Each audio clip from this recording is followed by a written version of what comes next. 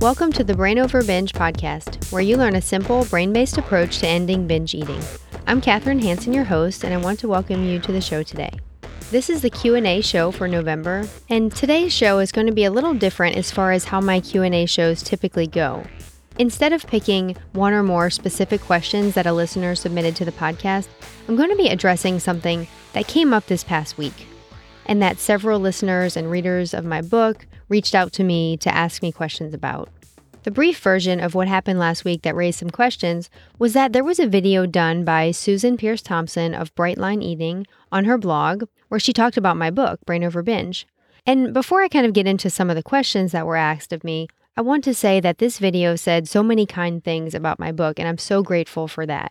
I truly appreciate, Susan, if you're listening, you taking the time to share your thoughts, and she also brought up a lot of important points, like the importance of not blaming binge eating on your emotions and not thinking you have to solve all of your other problems in order to fix your problems with food. I really appreciate her taking the time not only to read my book, but to comment on it, and this message of empowerment and that you are capable of fixing your eating problems without solving all of your other problems first is just something I hope that can become more mainstream, so I appreciate her also sharing that message. Where the questions came in to me last week were regarding something she said toward the end of her video about separating yourself from any thoughts that encourage you to go off of your eating plan and not act on any thoughts that encourage you to eat in a way that's different from your set plan. And in her video, she was referring to her Bright Line Eating plan that she teaches. Now, I'm not an expert on this eating plan that she teaches. I'm not an expert on her program, so I'm not going to address that specifically today. So I want to be very clear up front that this podcast and what I talk about here is not specifically about the Bright Line Eating plan. It's just about eating plans in general in order to clear up some confusion about the intent of the Brain Over Binge approach and, like I said, the questions that I received last week. So for those of you who are familiar with the Brain Over Binge approach, you know that I teach the strategy of dismissing binge urges, which is basically a practice of separating yourself from the thoughts that encourage binge eating and not acting on those thoughts. You can learn more about dismissing urges by listening to the first several episodes of this podcast, and also you can get my free ebook through the link in the show notes, and that can teach you more about how to dismiss binge urges.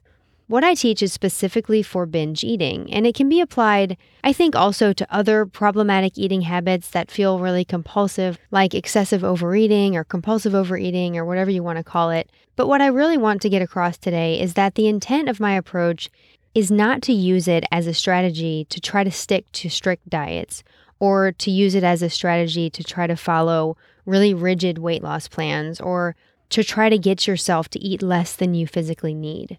In fact, a big part of my approach is about making sure that you are eating enough, that you're allowing yourself all types of foods, and I realize that not everyone can eat all types of foods. So another way of saying that might be to learn to eat in the least restrictive way that's possible for you personally. And then also, in addition to eating enough, comes the dismissing urges piece, learning to not act on those thoughts that encourage you to binge. The only way that dismissing binge urges works to get rid of the binge eating for good is if you're also eating enough, if you're eating adequately, as I call it in my approach. Now, I realize that some creators of diet plans or weight loss strategies could argue that the plans are adequate and they're not overly restrictive, and I completely understand that point of view, and some of these plans may certainly be adequate. But that's not the issue I'm raising today.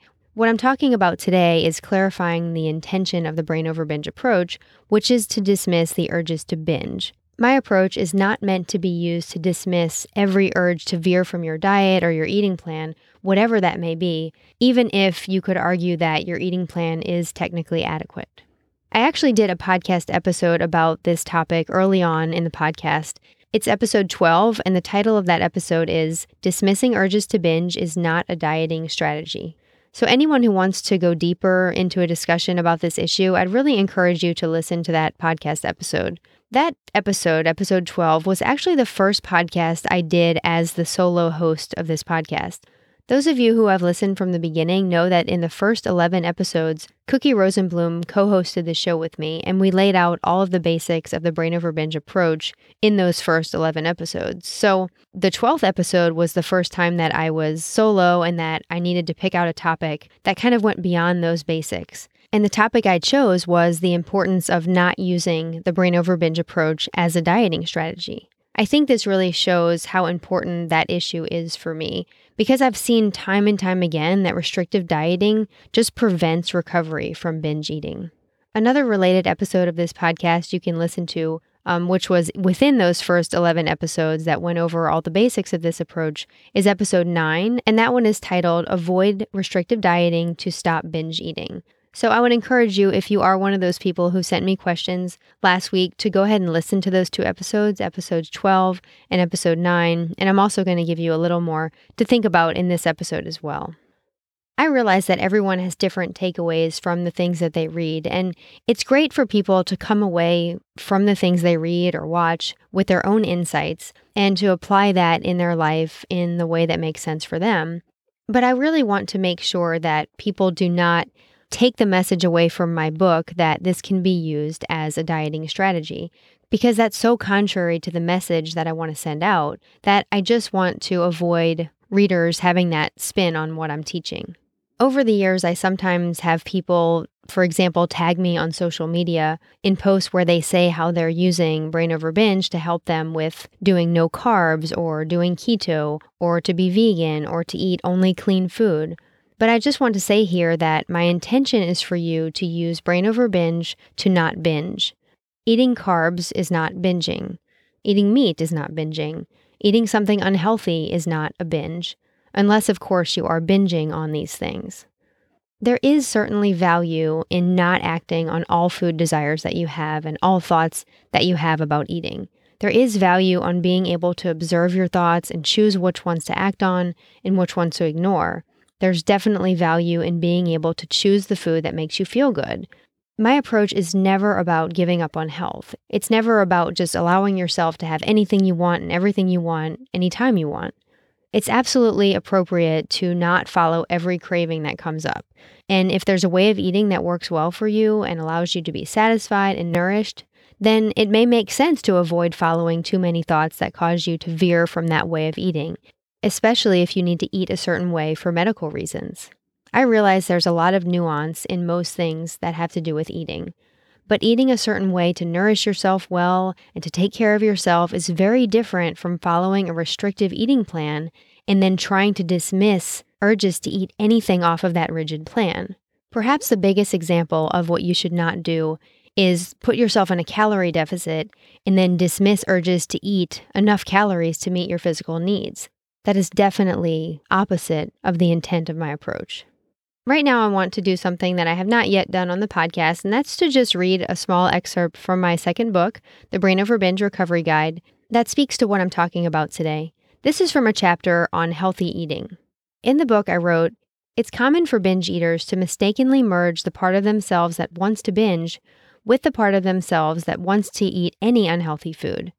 They begin to apply the lower brain, higher brain idea to the consumption of all junk food by viewing their lower brain as their unhealthy eating brain and their higher brain as their healthy eating brain. I don't think this is useful, especially when first trying to quit binge eating, because it can lead to an all-or-nothing trap. When you start trying to view all of your cravings for anything unhealthy as neurological junk, it can be overwhelming. It can lead you to believe that if you follow a desire for a dessert or some processed food or convenience food, then your lower brain has already won.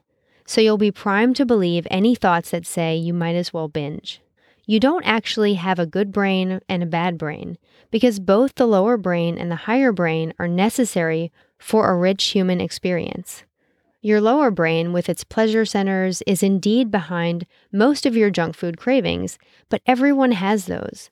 The lower brain also causes you to crave and take pleasure in delicious, healthy food as well, as the desire for food is rarely a purely rational experience.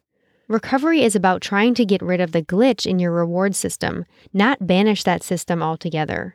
For example, craving French fries does not make you abnormal or weak, and it certainly does not mean your animal brain controls you. If you choose to follow those brain signals and have the fries, then great, enjoy them. If you choose not to, then that's fine too. Have some carrot sticks with almond butter instead and enjoy those. Don't think that if you choose the fries, you're giving in to the binge urge. Likewise, don't think that if you decide on the carrot sticks, depriving yourself of the fries will lead you to binge. It won't. There will be other opportunities for fries. The methods and advice in this book are for quitting binge eating, not for sticking to very strict, healthy food only eating plans and banishing all cravings for anything unhealthy. And that chapter was specifically on healthy eating, but I also want to add that the methods and advice in Brain Over Binge are especially not for sticking to eating plans that do not give you enough food or enough calories.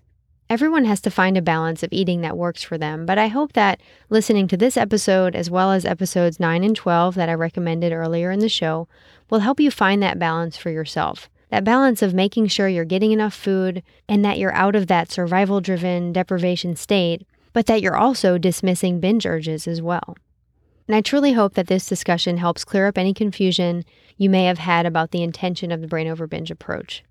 I hope to release another episode prior to December's Q&A show, and in December, I'll also be talking about how the podcast will be changing in 2019. This podcast will already be 2 years old in December. It's kind of hard to believe that. It's really flown by, but I've truly enjoyed it. I've loved sharing ideas and information with you, and I hope that some of the things I've shared have affected you in a positive way and have moved you toward freedom from binge eating. So thank you for listening today, and thank you for listening to any episodes you've listened to up to this point. And I'll end today, like I end every show, by encouraging you and reminding you that you have the power to change your brain and live a binge-free life. The Brain Over Binge podcast is produced and recorded by Brain Over Binge Recovery Coaching, LLC. All work is copyrighted by Brain Over Binge Recovery Coaching, LLC, and all rights are reserved. As a disclaimer, the hosts of the Brain Over Binge podcast are not professional counselors or licensed healthcare providers, and this podcast is not a substitute for medical advice or any form of professional therapy. Eating disorders can have serious health consequences, and you are strongly advised to seek medical attention for matters relating to your health. Please get help when you need it, and good luck on your journey.